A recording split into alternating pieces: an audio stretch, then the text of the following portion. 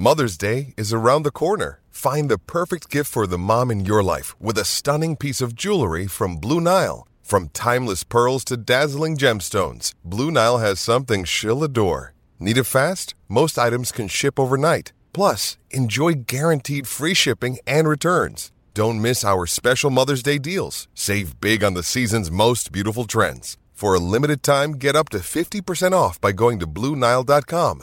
That's BlueNile.com. Step into the world of power, loyalty, and luck. I'm gonna make him an offer he can't refuse. With family, cannolis, and spins mean everything. Now, you wanna get mixed up in the family business. Introducing The Godfather at ChumbaCasino.com. Test your luck in the shadowy world of The Godfather slot. Someday, I will call upon you to do a service for me. Play The Godfather, now at ChumbaCasino.com. Welcome to the family. No purchase necessary. VGW Group. Void where prohibited by law. 18 plus. Terms and conditions apply. It is Ryan here, and I have a question for you. What do you do when you win? Like, are you a fist pumper, a woohooer, a hand clapper, a high fiver? I kind of like the high five, but if you want to hone in on those winning moves, check out Chumba Casino. At ChumbaCasino.com, choose from hundreds of social casino-style games for your chance to redeem serious cash prizes. There are new game releases weekly, plus free daily bonuses. So don't wait. Start having the most fun ever at ChumbaCasino.com. No purchase necessary. VGW Group. Void where prohibited by law. See terms and conditions. 18 plus. Find more great shows or join the team at sport-social.co.uk.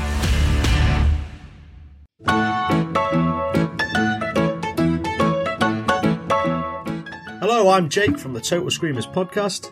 The Premier League's in full swing, and that means it's time to throw on your club shirt and make sure you don't take a nasty tackle below the waist. Our partners at Manscaped are here so you stay clean and take care of yourself where it matters most. Manscaped is trusted by over 2 million men worldwide. Join the movement for all your below-the-waist grooming needs with the code SCREAMERS20 at manscaped.com for 20% off and free shipping on your order. That's SCREAMERS20 at manscaped.com for 20% off and free shipping on your order.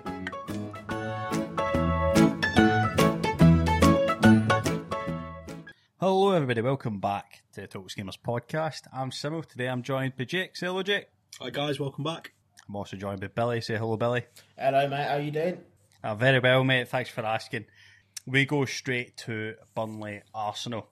I don't know how Arsenal didn't win this match. They should have won it in the first half. They should have just put this match to bed in the first half. I have no idea why they didn't. And obviously, Granit Xhaka's had a bit of a mare, but I'll wait for your points on that. Jake, what were your thoughts on this match? It was the tale of two Arsenals, wasn't it? You had the good, the very good from Aubameyang, and you know, they looked great, and then you had the bad, which has been the sort of Arsenal of late, and Xhaka just I don't know what he's doing, to be honest.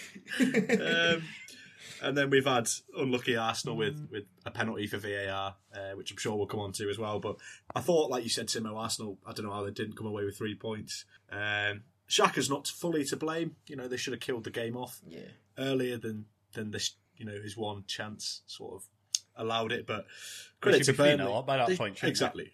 But credit to Burnley, you know, they're plucky and they got a goal, managed to get themselves a great point. Chris Wood, from his celebration, scored a worldie. But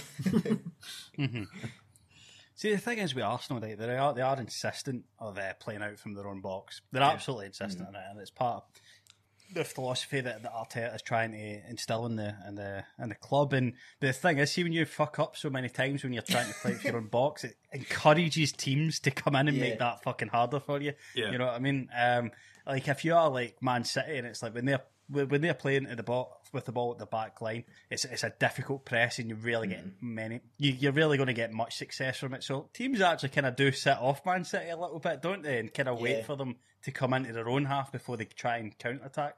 Whereas like as soon as Arsenal start playing out from their own box, teams are just like, get them. The thing is, there's a difference between David Luiz and Ruben Diaz as well, isn't there? To be fair. Yeah, exactly. Yeah. And I think you know, I'm not saying they're asking for trouble, but like if you're going to play that way, you have to expect one of 9 of these to happen a season when you're looking at Arsenal. But I just thought they got a slice of obviously misfortune with the penalty, but they you pay for not taking your chances in the Premier League, and they really paid for it this week. I mean, they should have put that game to bed in the first 30 minutes. It should have been 3-0. It was just one of those games for them, wasn't it, really? That, as you say, any other day they could have stuck 2 or 3 past Burnley quite easily. Mm-hmm. It was the early chances game for me, and I think Arsenal did come out and play some decent football in the second half as well. But, it just Burnley into it. Burnley will be happy to take their point against Arsenal today, and obviously, not today when they did, and the shithousery is insane. Eric Peters getting absolutely dogs abuse online. I don't know why people do that. I don't like Eric commenting his wife's photos and stuff like that. It's unnecessary. No idea. Yeah, I was absolutely. You know what I mean? Like, Eric Peters is not to blame for Arsenal not getting 3 points today. I'll tell you that for nothing. Any Arsenal fan that thinks that is absolutely deluded. You get anything to add to this, Billy?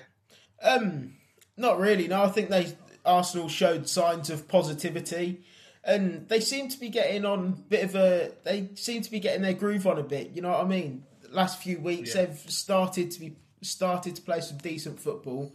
And if they can get a run together through these next 12 or so games, I really don't think that European football's out of the question for them. Yeah, I wouldn't rule it out by any means. And I think they'll try their very, very best to be competitive in the Europa. They must prioritise that, I think. Because they've got to look at the teams around them in the Europa and think, like, we're maybe not favourites, Pierre. Probably put that to, Man United are probably going to go and win the Europa. But, like, you think you're in with a chance for that backdoor into the Champions League. And Champions League for Arsenal would be huge. Would be absolutely huge for Arsenal, wouldn't it? Yeah. We go next to Sheffield United, took on Southampton at home. The Sheffield United were god awful in this game. It was terrible. And Southampton were, they played better. Like, Southampton definitely needed that bounce. Southampton have been in relegation form, even though they're not anywhere near that. They have been in relegation form for about 9 or 10 games now, and they needed that wee Sheffield United cushion. The teams just must look forward to the Premier League. Teams must be marking that in the calendar and thinking, "Oh, a good day out that." No comment. Everybody but a certain claret and blue side. What were your thoughts on the match, Jake? Obviously Southampton will be delighted to get 3 points, and Sheffield United never looked like troubling them. Should have been more for Southampton. I mean, Minamino should have scored, made it 3-0. It was a shocking miss, to be honest. But I thought that the young lad, Nathan Tella, I thought he was really good in this game. He looked really dangerous every time he got the ball. Obviously, he won the penalty as well. So, he looked great. Southampton will be hoping that he can keep performing like that, and if he does, he could become a big player for them, definitely. I'm glad they've actually kind of nurtured that development a wee bit, because he did have a bit of a mare. Yeah, we all know that they had a bit of a mare getting sent off that early in games previous. But I was quite glad to see that Southampton did stick with him, and Ralph did repay the faith, and obviously Teller's performed and played a massive part in winning this game, and Ralph knows better than anybody not to write someone off just because they've had a bad day. He's had a couple. Carry on your points, Jake. I just, it summed it up for me for Sheffield United's season when David McGoldrick's one-on-one with the keeper, 6'7", Fraser Forster, and he's trying to lob him. I didn't mention that. I was watching that, and I was like, "Go on, bury it," and he's trying to chip him, and I just think, "What are you doing there? Seriously, like." He's the guy's bigger than the goal. You know what I mean? It's never going to happen, just like Sheffield United aren't staying up. But they'll be happy they didn't get thumped, I think, more than anything. But no, Southampton will be happy. James Ward-Prowse bagging another set piece. He absolutely loves a set piece goal, doesn't he? What about that Che Adams goal as well? Oh, yeah. I forgot to mention that. Terrific. That was an absolute corker, wasn't it? How can you forget to mention that? McGoldrick was on my mind. just the banner. All I can see in my mind's eye from that match now is fucking David McGoldrick trying to chip all fucking 8'9" of fucking face off. Oh no, but you're right. Shea Adams he's still a prospect. People forget the age of Shea Adams. I think he's only, what is he, like 21 or something? He's very young. Yeah, he's very young. I don't know off the top of my head, but yeah, he is young. He's still developing.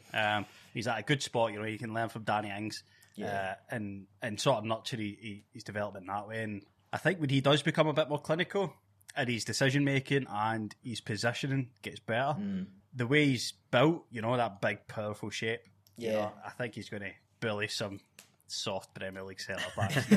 I think he will move in the next a couple of seasons to like you're looking at probably 10 goals a season plus striker. I hope he can hit that landmark this year. Obviously, because Danny Ings is yet again. I believe he had to come off in this match. Yeah, he did. 18 minutes in, I think it as well. I think it was. Yeah. So not good news for Southampton at all. I mean, if they can put it back, they can move back to that 4-4-2 shape, can't they? With is Theo Walcott injured? Is he back? I think he's might have been on the bench. To be honest with you, I think he was on the bench, but no idea. I think he was. But honest. When Danny Ings was injured, they had Theo Walcott. I think Theo Walcott's still injured.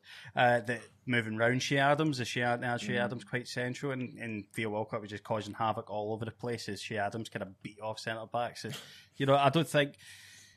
I think because they've been through periods without Danny Ings, they're very well prepared for it. I think they have a button on the side of the building now. It's like Danny Ings is injured, and then just they move into like different shape, different tactics and stuff like that. And I think it's not going to be a total world ender. Not the world ender losing Ralph Jimenez was to Wolves, who were not prepared for that at all. We now go to Villa Wolves. Bill, are you happy with the point here? Kind of, but not really. I mean, Jake mentioned earlier the tale of two Arsenals. Well, this was quite literally the definition of a tale of two halves, wasn't it? Yeah. That first half, I thought that Villa played really well, created plenty of chances, and I really don't know how we managed to go into half-time 0-0. And then it was almost like a switch was flicked at half-time, and it was just the complete opposite. Wolves, how Roman Saiz didn't score that goal, open goal, probably half a yard out. I'll never forget it for as long as I live, and I'll never understand how it looks harder to miss than it is to score, because he's so close to the goal that he's got to hit the ball pretty much fucking vertical to keep it from going out. He's like, right into the car park. Then Cody had a shot from 2 yards out, and Martinez proved again why he's the best keeper in the league.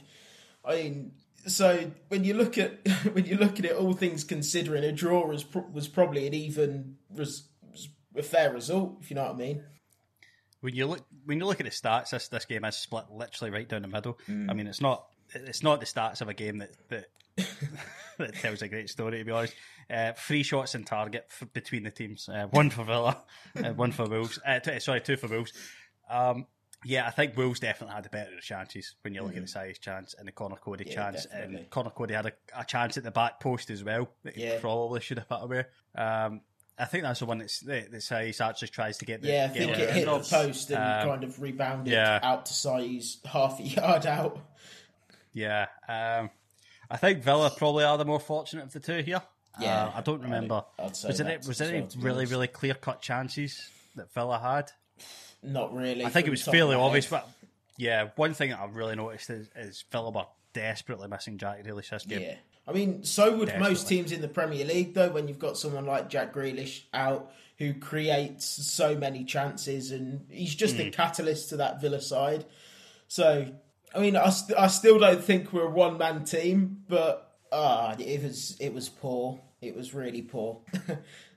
I mean, Barkley came on near the end, and I think maybe Dean Smith thought that was going to turn the tide, but it didn't really seem to affect the game at all. He never really seemed to come on to that.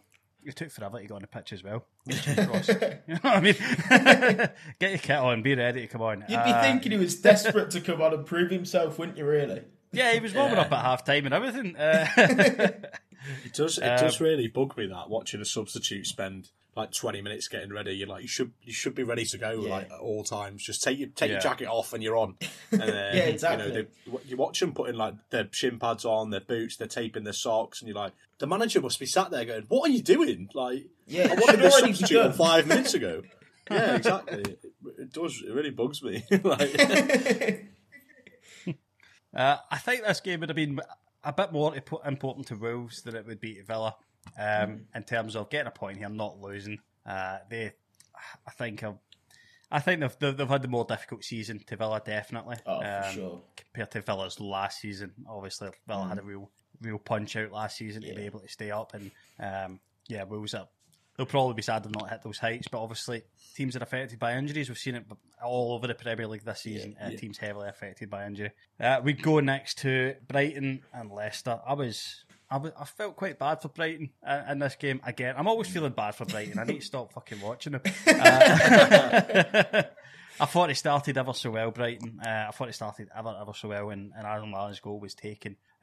Absolutely great, and I did feel quite as if that Brighton might be able to get one away here. But in the second half, Leicester came out, and I was speaking earlier on, maybe a few shows ago, about Leicester's second half performances and how it's so important to their game, and they showed their fitness here and came out, and they won the game in the second half, definitely. And I was quite glad to see Iheanacho scored, just because it makes me feel a bit smug that I mentioned that he could potentially be a really good Premier League striker.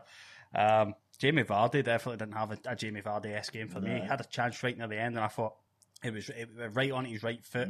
He had all the time in the world to tee it up, and I thought, and he skied it, and I was like, "Oh, that's not very Jamie Vardy-esque." That maybe a season ago that goes flying into top corner there, or right past the keeper. But they are a second half side, Leicester.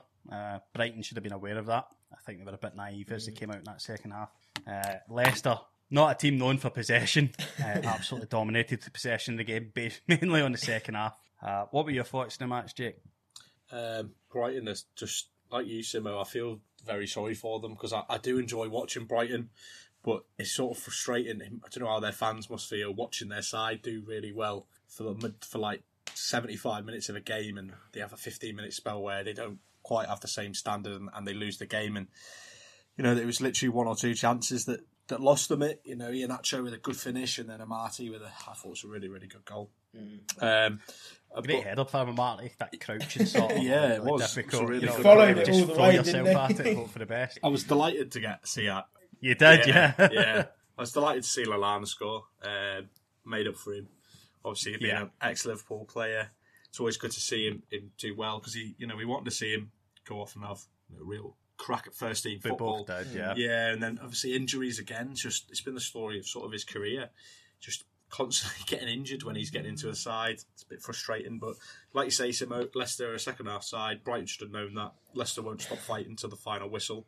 And 87 minutes they score, as they have done so often this season and previous seasons. And the goal comes so late that it's beyond fighting back as well. Yeah.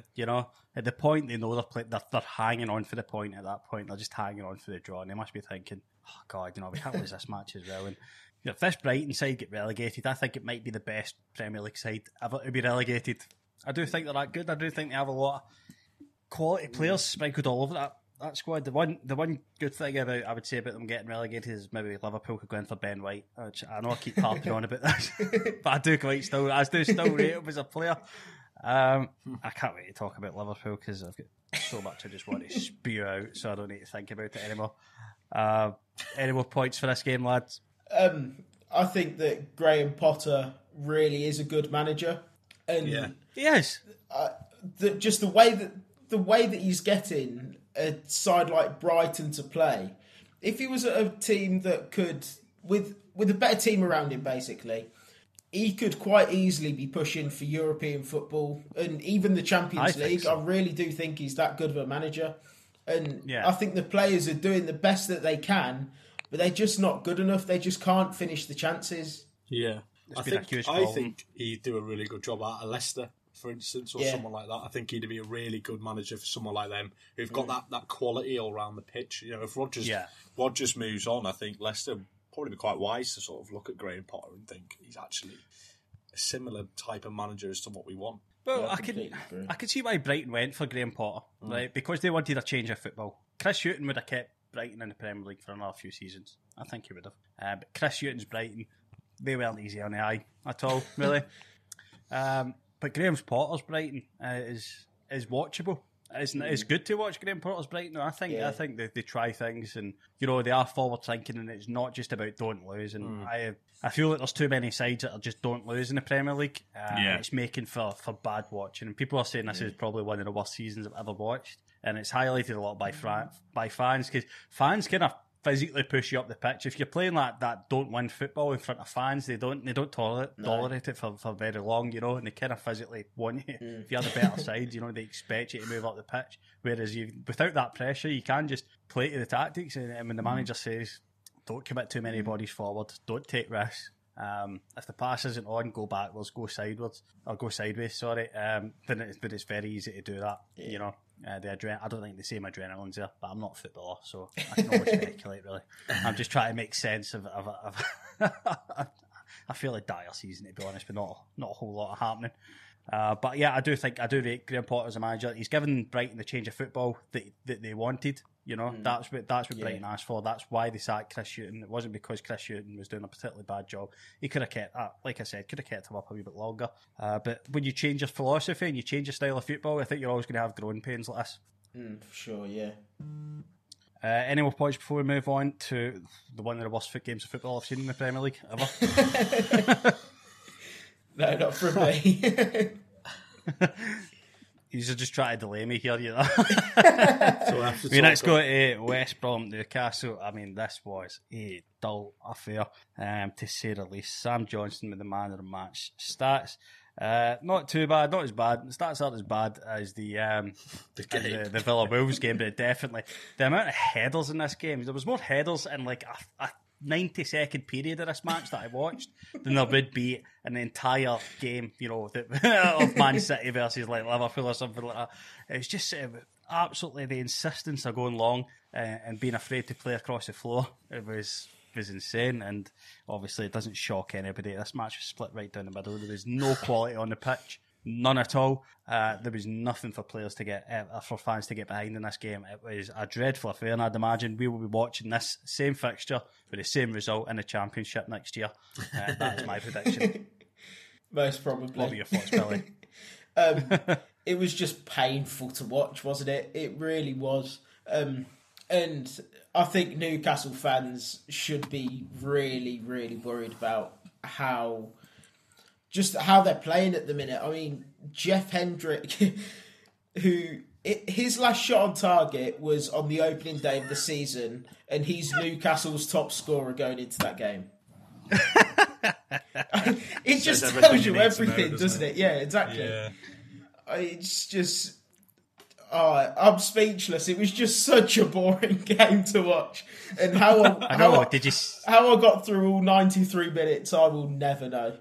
All the Screamers did, I think. All the Screamers did. To our credit, I think, because we were messaging during this match, and I think all of us, probably minus Paul, probably got through this match. I mean, there was people like T-shirts going on Twitter, like I watched West Brom Newcastle 90 plus 3 minutes and stuff like that. An absolute slog. I mean, as a football fan, as a podcaster that comes on here weekly and commentates on football, I felt like I was wasting my time watching that match. I felt like it was just... I mean, what do you think, Jake? Does entertainment even come into a factor of either of those managers' minds? No, it never has. It never has. If there's two managers that you think entertainment, them two complete the opposite. I did not watch this game. I was out getting a puppy. That's what I was doing on my Sunday. I had a much better Sunday than you lads. I was seeing all the messages coming through, and I was like, I'm glad I'm not watching that. But no. There's like I said, there's two managers in the Premier League that you look at and go 0-0, and it's these two, and it's these two sides as well, and they're both going to go down and I'll agree with you, Sim. I think they're both going to get relegated. Fulham have really picked up form. They're a much better team to watch. They're much better players. They're definitely going to stay up. Their form's massively improved. The Newcastle have just got worse and worse, and their players are getting injured. And like we were saying I think it was last week or the week before, Joel Linton is the man quested with keeping Newcastle in the Premier League. And, he had a shot, I think, didn't he? And I remember, I think one of you boys put in the group off chat. the back of a sprint, man, and I was watching him sprint, and I was thinking, oh, he's sprinting. I was shocked. I had to take like a second take because I don't think I'd seen it. And yeah, he made a fucking arse of it, obviously. Obviously, he made an arse of it. But, there was just... I mean, here I am, like just some dude comment on the quality of football players, but like nobody wants to see it. There's not a soul in the world that enjoyed that. No. Well, there's not a soul in the world that enjoyed it. Steve Bruce and Sam Allardyce. Yeah, he said he was happy. They enjoyed it. They were both happy with a point. Yeah, can't lose. I think Steve Bruce came out and said, Newcastle should have won the game, and I was like, really? I don't know what game you were watching, Steve. But yeah, I don't think either of them deserve to get anything from that game. Neither of them deserve to stay in the Premier League. I think the Premier League to bring in a rule that if you draw 0-0, you don't. Neither team gets anything. Neither team gets anything. Do you know what I mean? Because it would see this merry-go of like Bruce, fucking Hughes, fucking everybody. Bruce Hughes, Allardyce, all of them, the merry-go-rounds. And I know we joke about like what about Dean Smith and Dino? Well, I thought do you know what I mean? Like it wasn't for a lack of trying, though, was it, Billy? Yeah. I mean, they were in front of the goal many times. But to be honest, if you put that, just goes to show you put a centre back a yard out from a goal, he's going to find a way to clear it. You know what I mean? It's just it's just built into centre backs to think goals going in or bad, and I'm going to fire this into Rose Ed. It's a quality clearance. Great. Oh, it was. Credit to him. World of a clearance, right off the line,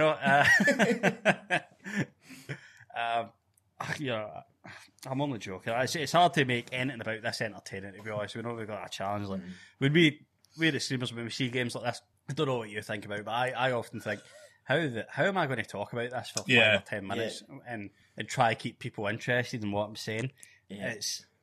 I think, was it George O'Shelby came out and said, oh, it's never going to be a good game.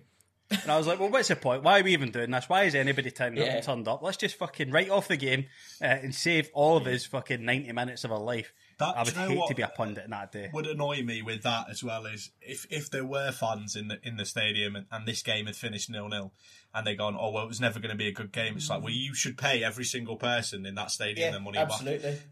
And we've seen it a lot of times, lads, where you have these type of games and you think, Christ, I mean, I've sat in Anfield a couple of times where it's been a drab game, and you think, why have I bothered? And Billy had probably done the same. Villa and Jed, wherever Coventry play now, definitely has. Down the park. But and I've been watching St Mirren get relegated my entire life. There we go. I mean, see the thing, I don't grudge paying for a football match. No. You're not paying to watch your team win when you go to watch football. You're not paying to watch your team win, and I totally stand by that. Anybody that thinks you've wasted your money because you went and watched your team and have not won, I think you've wasted your money when you've paid to watch your team with no intention to win. Yeah. Or no intention to play football. I think that is a waste of money, and I think it's a shame that, these when you look at Graham Potter, he's at the same end of the table as Brighton and Newcastle. But he's come out and played Leicester and given a go. It's not went his way, and he probably could. If he'd lined up like Allardyce or Bruce, he might have got a point. But you know what? But look at Fulham. They're below all these sides, and they're going out and they're beating the champions. Do you know what I mean? So it just shows you don't have to have the best players. If you go out there with a desire and intent to win, often that's enough to get you a win in the Premier League, especially this season. There's no home fans there to back the team, to make it an intimidating atmosphere. You've just got to, you've got to go for it. And Fulham have shown that in the last few weeks. And Allardyce and Bruce needs to start looking at the likes of Fulham and Brighton and thinking, if I'm going to keep my team in the league, I've got to go. Surely they don't need, us who've never played football in a high level to sit here and go, you've got to attack to win a game, lads. Yeah. At some you've point, got to score goals. At some point, you will have to pass the ball forward, right? Yeah. And that ball forward sometimes doesn't. It's not going to be a big hoof if you need to move up the pitch, because at the other end of the pitch, guess what? There's a full back line there waiting to receive the ball, and that can't be your only ball out. Is a big hoof up the pitch looking for someone. And I think we'd dwell on it far too long, boys, and we have to move on to. It's pretty impressive, to be fair, isn't it? I think we've done well to drag that out as long as we did, to be honest. We've hit a 30-minute mark. Well done, lads. We go next to Anfield, where Liverpool were defeated for the 6th time in a row by Fulham, by an informed Fulham, by a decent side. I know people say, where Fulham are. I kind of look at the team they are. And me and Jake spoke before this game with both Liverpool fans, and we were both worried. We were worried about the Sheffield United game. That's how bad Liverpool are just now. And but it didn't spring any surprises. I was glad to see such a rotation in the squad. Glad of it, to be honest. I think Liverpool, get Newcastle on the brain now, boys. It's hard to move on, Liverpool, I think, they'd ran out of ideas with the first 11, and I think it might play into some. And I don't know what you think. I'm going to go to you, Jake, straight after this. Liverpool have done a bad job of rotating footballers for about 3 years now, when they've been competing for a lot of things, competing heavily for the Premier League, competing for Champions Leagues. They have worn those players down to the bone. Yeah. I know that's not a popular opinion. And people are going to say the footballers are paid to play every week, 3 times a week. They're paid to play 60, 70 games a year. Yeah, they are. 100% they are. But that doesn't mean when you've played 200 games in 3 years that you're going to come out the end of that, in top shape. And when you don't have the motive, like when the league I think as soon as the league was out of reach for Liverpool, it kind of felt like there was a half step, and I think that might be why Liverpool are still performing reasonably well in the Champions League, because there's something to play for. But I'll go now to you, Jay. I've got some more things to say, but I want to go to you and get your thoughts in the game. Yeah, like you, mate. I was happy with to see some rotation and to see some other players get a chance. And for the first sort of 20 minutes, I thought it potentially could work quite well. Liverpool looked quite bright. A few. Like Shaqiri and Naby Keita, Jota were all getting on the ball, and I thought, potentially this could work in Liverpool's favour. But then, as soon as Fulham scored, and it was a great goal from Lamina, Salah dawdling on the edge of his own box. When he scored, I watched it back and I just thought, you just got to get rid of it. Instead of trying to take a touch on the edge of your own box when they've had a free kick, just hoof the ball away. As soon as they scored, though, it went flat, and then that was it. I sort of sat there and thought, I can't see a way back into this. I mean, Diego Jota had a wonderful shot saved by the keeper. It was a phenomenal save. Yeah. Mane at the post when he came on. But other than that, Liverpool just looked toothless again. They just, it was really frustrating to watch. And we were messaging Simo, weren't we? And it's just another write-off of a game. Another write-off performance for Liverpool. Off. The difference is you can learn something for this game. Yeah. And the thing I think you can learn from this game is that Phillips and Williams are a good match at centre-back. Sorry about that, some technical difficulties. So, I'll just pick up from my point there. I think Fabinho adding to the back of Williams and Phillips, I think that height helps Liverpool in set pieces as well. Adds a bit of stability, and they are proper centre-backs as well. And I think that could be the way forward. I don't think that centre-backs that are good with the ball with their feet are exactly what Liverpool need at this moment. I think Liverpool look better with Fabinho between Phillips and Williams, just sitting in that holding role. I don't know what were your thoughts on that, Jake? Yeah, I think that could work quite well. Like you say, he came on yesterday and added a new dimension. Sat back, it looked like a back three, and it worked quite well. The two young lads were pretty much giving Fabinho the ball, weren't they? And he was then dictating the play, and that worked quite nicely. But again, it was just frustrating to watch as a Liverpool fan. I sort of run out of ideas of what to even think, really, and that's sort of not. I mean, we've been spoilt the last sort of 3 or 4 years under Jurgen Klopp. Oh, aye. So I'm never going to, be one of these people that's, Klopp out or get rid of the manager and change things. Ridiculous people. I'd always, I seen a great quote from Dortmund when he was there, and they said they should have got rid of the players rather than the manager because, as he's now shown what he can do. And I'd to be honest, I'd stand by that. I'd back the manager every day. And he came out and said, if no player wants to come to us because we're not in the Champions League for a season, or if someone doesn't want to be here because we're not in the Champions League, then you should leave. And I'd stick by that. If a player didn't want to play for Liverpool because we weren't in the Champions League next season, then I'd rather see the back of them absolutely 100%. So for me, back the manager. He's had a tough time in his personal life, which has not helped. The players have had some tough times amongst themselves. It's been a bit of a write-off season for Liverpool, but I'm happy to write the season off. Yeah, I'm happy to write it off. I mean, any reasonable fans just need to take it for what it is, and there's not a whole lot to play for Liverpool this season. Still with Champions League, which I think the team could still be competitive. People need to remember they are still this Premier League winning side, okay? Yeah. If they can figure out a way, they can maybe compete in the Champions League, okay? But I think that as far as the league goes, I think it's for Klopp, it just has to be about finding some sort of way to rejuvenate things. And teams have analysed Liverpool to death, and they know for a fact that Liverpool are struggling with when there's a lot of defenders in the box. Because it nullifies Alexander Arnold and Robertson's ball in, because centre backs and big midfielders that are dropping into the box as well are just batting it off as if it's nothing. And Jota, Mane and Salah, they don't have the height to compete for that. The only one that's really got the height for Bobby is Bobby that can compete for that. But at the end of the day, he's normally sitting just outside the box. He's deep. And Liverpool really aren't being very efficient at counter attacking this season at all, really. And I think they just need to take it for what it is. And the season is going to be over before you know it. Reset, go again. I don't think the Klopp out brigade are doing anybody any favours. And you know what? If you're in that camp, you're just a fan of winning. You're not a fan of the club. Exactly. You're just a fan of winning. You know what I mean? Billy, as an outsider looking at Liverpool, what are your thoughts on it, mate? Tactically, I think you just need to kind of get back to basics, and as long as you're doing the basics right, you'll be okay. As you say, I think just write off the season and just focus on Champions League football. Try and get as far as you possibly can. But in the league, I think just get back to basics. Just play players in their actual positions and just get back to basics.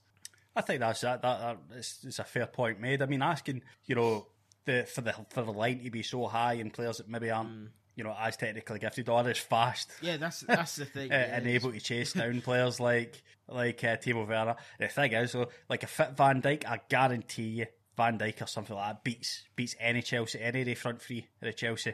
And I'm talking Pulisic, Ziyech, any of them in a foot race. And that's what made him nominated for Ballon d'Or and hailed as the best centre back in the world. It was that sort, and that's part of Liverpool's game is they could play that big, huge high line and just squash people and squash teams and compress them out their shape and stuff like that. But obviously, you don't have the best centre back in the world. It's hard to do that. And I know Billy, you'll say the Villa pumping came when Van Dijk was on the pitch. And I'm perfectly happy to take that, but I would say that that was necessary because Liverpool were actually playing reasonably at the time. I think Liverpool were still top of the league when that pumping came. Yeah, I think so. It wouldn't have been a massive concern. It would have been something that Jurgen Klopp came in back and reset on and probably went to go again. Let's not forget as well, though, that you were top of the league at Christmas, cents. I think, weren't you? Something like that. So even after that top of the league, barely, yeah. After that hanging on about that time. So even after that 7-2, you were still playing good football and at the top of the league. Exactly, yeah, exactly. But again, I'll just emulate how much football this Liverpool squad is playing. And like I say again, one thing, and I'm not saying this as a dig or anything like that, but Liverpool have did a poor job at rotating. I think it's partly due to what brought them their success is that they were willing to play that best 11 so many times. I mean, I think the opening 8 games of the Premier League season that we won last year, Klopp made no changes. No changes till the 8th game, wasn't it, Jake? Yeah. and then in Europe it was still the same. And players do suffer with that. I mean, you don't have a bench as deep as Chelsea's or Man City's, and I will stand here all day and say that those teams have deeper benches than Liverpool, 100%. Deeper pockets as well. That's the difference as well, isn't it? Deeper pockets. Well, I would say there's money in Liverpool, and maybe they just spend it a wee bit. Spend it a wee bit, you know. Go get Haaland. Hashtag announce Mbappe. No, it is what it is. I think Liverpool still have a good European. I'm still hopeful that Liverpool can go on a great Champions League run. I would love to see them win the Champions League again. Oh, I'm sure as any other Liverpool fan. At least you'd be in the Champions League next year. We next go to a top. Yeah, exactly. Yeah. Backdoor it by winning the thing. We next go to the Manchester Derby. Which was a top 6 clash that wasn't actually that terrible.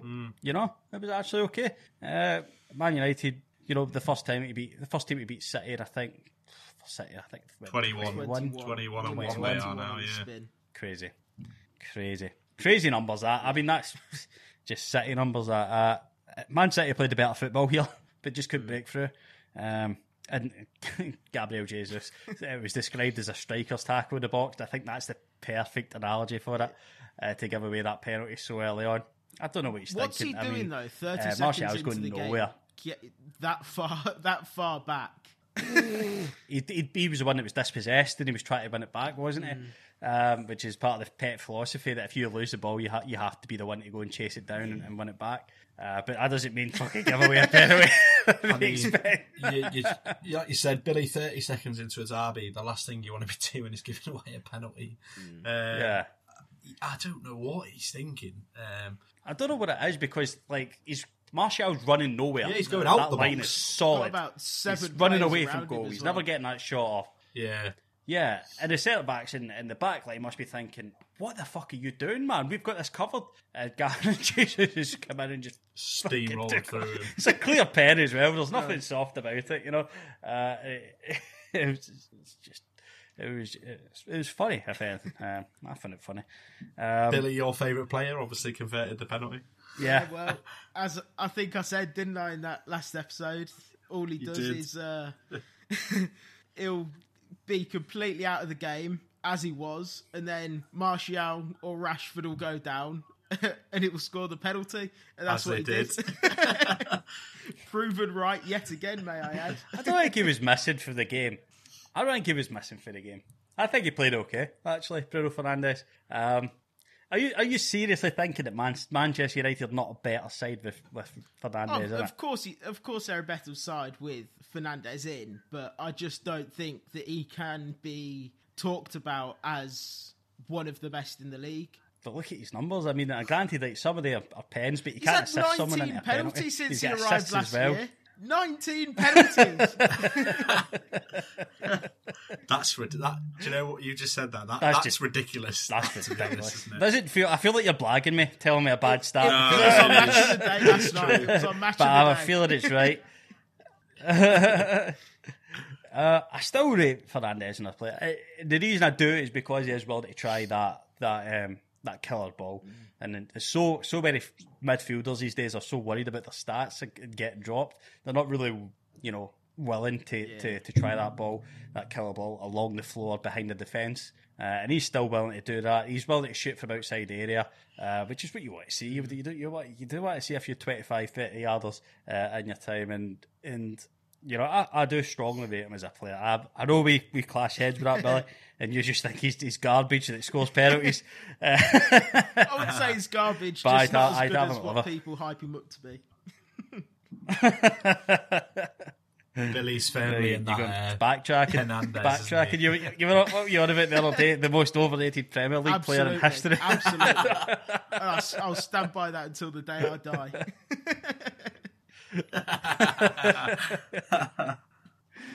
Very well. Man United went on to score another, and and Luke Shaw got a terrific goal. Somehow Martial got the man of the match, I think, and I wasn't watching Martial that closely, but I was watching Luke Shaw very closely, and Luke Shaw bossed, and he's got to be the first choice left back for the for the England team, 100%. If he's not, there's something going wrong somewhere. Because he's a chonky boy that moves as if he isn't a chonky boy. I think that helps him a lot. And Gary Neville was like, Martial's been terrific. And I was like, what game are you fucking watching, Gary lad? Give it Luke Shaw. You know what I mean? Give it Luke Shaw. Tell me to have a fucking pizza on the way home because he fucking deserves it.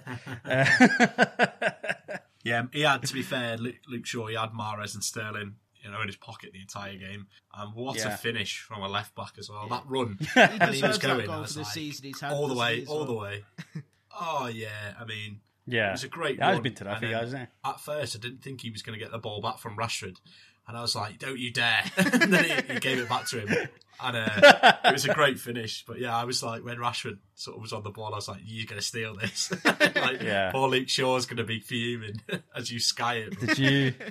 Did you see Eric Bayou's comment on Harry Maguire's Instagram? Well done, Captain. You have a big head. I think he's not wrong. He's very correct. I'd be raging if one of you was like we had a good podcast and you went, so well done, good podcast. You have a big head. You have a big head. I would take that offensively. You know what I mean? I'd be like, what have I done to offend you today, Billy?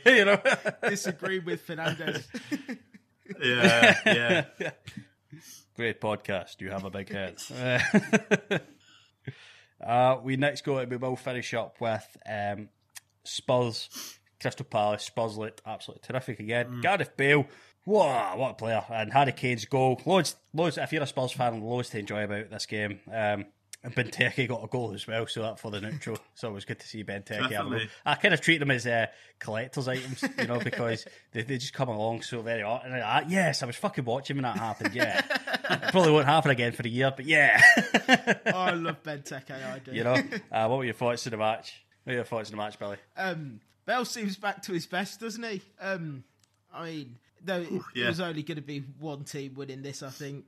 And with Harry Kane, who finally seems to be hitting a bit of form again after that slight dip, it's just scary for any opponent you're going to come up against, isn't it? I mean, they've got Arsenal next week, and this is just perfect timing. Typically Villa the week after, so I'm really not looking forward to that. Yeah. Goal of the season. It's up there. From Kane. It's up there. Yeah, it's up there. It's Luton for me, Burnley. It's such an unexpected one. It's got to be. Yeah. Well, it runs through like an entire team. I think it's more difficult to score that Harry Kane goal than it is to score. I was on a football pitch when I was away working abroad, and I was thoroughly reminded that I'd not played football in about 6 to 12 months.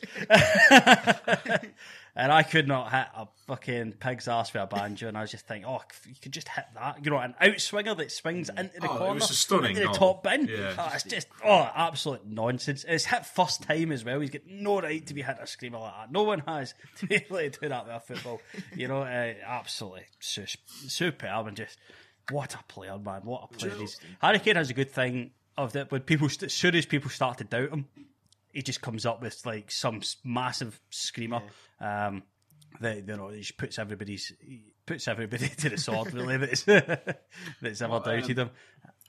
Do you know what? I saw an interesting stat, and do you know how sort of Tottenham and Jose have been called a negative sort of team? Well, that fourth goal that they scored was their 100th goal in all competitions. They see 100 goals. Only Bayern Munich have scored more with 106. So for a side that's considered, negative, 100 goals is not bad considering Bayern Munich are the only one. Doesn't suit the narrative. Well, that's it. Don't let the truth get away in a good story. Gareth Bale, though, I mean, he's obviously finding some form now, but I've got to be looking at him now and thinking, why on earth have Tottenham not been starting him earlier? If he's not fitness, get him fit, because now he's showing what he can do. Definitely. He's sat on the bench, coming off the bench. You can't get fit coming on for 10 minutes at the end of the game, playing the occasional Europa League game. It's not going to happen. I know Gareth Bale's body's a bit like sort of Daniel Sturridge. He's got like Weetabix legs and all that sort of stuff. Yeah. But if you've got a player like Gareth Bale in your side, you need to be playing him, and he's showing exactly why he should be playing. We spoke about it, I don't know if you remember, Jake, but we spoke about it on the podcast near the beginning of the season, and it was we just said Gareth Bale was not going to be good right away. Yeah. He had to be played into that form. They would have to just deal with it and just play him into form. And I feel like that's happened. It's taken a long time to do it. And it's come right at the end of the season. But I think that makes it, if they do, I think he will be at Spurs next season. I think it might not be another loan or something like that. I don't think they'll buy him outright. I don't think they have any reason to be honest. I think a loan suits both clubs much, much better. But yeah, I think it'll be easier for him to kick on and have a good season next season. And maybe well, Jose Mourinho knows what he's doing. He knows what he's doing. He's not an idiot. If that player was sat there every day on the training ground, you can guarantee that he'd be playing every week. And I think he's just taking his time to play Gareth into form. And it's very Jose Mourinho-esque that now he'll put the arm round. He will show Gareth some love.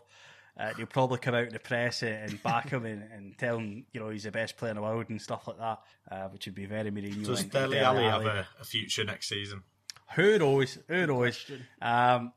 For me, I mean, Josie comes out. Oh, it's great to have Dele back. I'm so glad to have him back. He's so good. Drop. And it just seems to be going, and this story keeps going. I think Dele Alli will probably reunite with Pochettino at PSG. Dele Alli he's only really ever known at top level. He's only ever really known a manager that puts the arm around him. Yeah, that's all he's ever really known, and he's never had this sort of tough love that Mourinho is so well known for. And I think it's much better. That's how Mourinho squeezes every drop out of his players. Of course it is. That's how he squeezes it. He wrings them out like a towel until there's just nothing left, and that's one of the ways he does it. Is by if getting you to prove him wrong, then put the arm around you, and then as soon as you fuck up, you're in the dark again, and then you've got to work back at it, and then you need to work twice as hard, and before you know it, you're playing good football, great football, your best football of your career in some cases. Yeah. Whereas Pochettino, it's a bit like, oh, I'm your mate, so play for me. When things go bad, that's why I think it went downhill so quick at Tottenham, and it was hard for him to because I think it was just a case of, well, we know you're our mate, and we are trying, but something's missing. I don't know about your thoughts on that. Yeah, I completely agree. To be honest with you, I think you definitely need that balance. I listen to Steven Gerrard talk a lot about the difference between Gerard Houllier and Rafa Benitez, and he always said that Gerard Houllier was great for him when he first coming through at Liverpool. He was sort of that father figure who could put his arm around him and tell him, oh, you need to improve on this, but you're still doing great. Whereas Gerrard would score a hat trick, and Rafa would say, you gave the ball away 8 times, and he'd go, bloody hell, I scored a hat trick, and he wouldn't even mention it. So I feel like Dele Alli does almost need that bit of both. I think if he stayed at Tottenham under Jose Mourinho and let Mourinho, because Mourinho's got a track record of getting the best out of people. Look at Lampard and all the players at Chelsea. He turned into world beaters, and Real Madrid, Inter Milan. He's done it everywhere. Porto. If Dele Alli stays and wants to be the best, I think Jose Mourinho is better for him than Pochettino is. You can find another level under Jose, I think. I know people the inevitable, like, people that would just be like, oh, it's negative football, but we've already addressed that issue. I think Dele could probably find another level. Yeah. Because those levels supremely dropped over Poch, and I think reuniting with Poch might seem like a good idea in the short term. Oh, it's like Mex again, and it's laughing at training ground, and it's that and that. But you're really going to find your next. Are you going to find Gareth Bale's level at PSG? Yeah.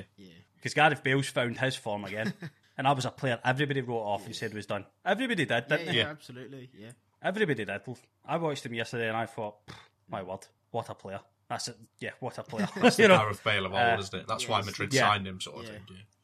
Yeah. And I think if someone's going to get those levels out of him, it might be Jose. Yeah. For the entire season, I mean. There's also been rumours linking Dele Alli to Villa as well, which would be very interesting. I think it'd be a loan move, that. It would, yeah. What a great loan move for Villa, though, that is. Oh, absolutely. Yeah. What a signing. Kind of like Barkley, but he's just not seemed to progress. That injury... He's dropped off, hasn't he? Yeah, he picked up an injury and he's just not been the same player since. So if we could get someone like Dele Alli in, who's good mates with Jack Grealish as well, they'd have that connection on the pitch as well as off the pitch. It could be a great signing, and hopefully if he was to stay fit, it'd be kind of like Barkley back at the beginning again throughout the whole season, you know what I mean? Yeah. I think so, yeah. And Dean Smith, I think, would be a good manager for a pull at Dele. lost his form. Yeah. Try to turn that around a wee bit. Give him a bit of a stern talking to when he needs it. Yeah. I doubt it'd happen. I don't see. Yeah, I don't see Dean Smith going around and putting the arm around anybody that's not performing. Really, I can see Dean Smith being a bit of a bastard, to be honest. Yeah, I can 100% see him like half time in the dressing room. Things like that. You know, if it's not Jack Grealish, you know, fucking throw a water bottle at that floor. Yeah, if it's anyone, throw the water bottle. It's like the Gordon Ramsay thing, isn't it? Like he's like, oh, it's all right, you're doing great to Grealish, and then turns around to everyone else like, you're all shit, like you fucking donkey, you know. Yeah, Grealish has done nothing all game. He's like, you're doing great, Jack. Keep it up. Here's 150 grand a week, Jack. Yeah. Here's the captain's armband, Jack. Please sign a new contract, Jack. Please do, Jack. Dear me. The pain's cry. That is good to do us for this episode, boys. Thank you very much for joining me. Thanks, mate. Thank you very much for having me. And thanks very much for the listeners and our sponsor, Manscaped. If you want something off Manscaped, Screamers 20% off and free shipping. Make sure you get it and do that. And we will see you in the next episode. Cheery bye. This podcast is part of the Sports Social Podcast Network. Sports Social Podcast Network. Hello, it is Ryan, and I was on a flight the other day playing one of my favorite social spin slot games on ChumbaCasino.com. I looked over at the person sitting next to me, and you know what they were doing? They were also playing Chumba Casino. Coincidence? I think not. Everybody's loving having fun with it. Chumba Casino is home to hundreds of casino-style games that you can play for free anytime, anywhere, even at 30,000 feet. So sign up now at ChumbaCasino.com to claim your free welcome bonus. That's ChumbaCasino.com and live the Chumba life. No purchase necessary. VGW. Void were prohibited by law. See terms and conditions. 18+. Step into the world of power, loyalty, and luck. I'm gonna make him an offer he can't refuse. With family, cannolis, and spins mean everything. Now, you wanna get mixed up in the family business. Introducing The Godfather at ChumbaCasino.com.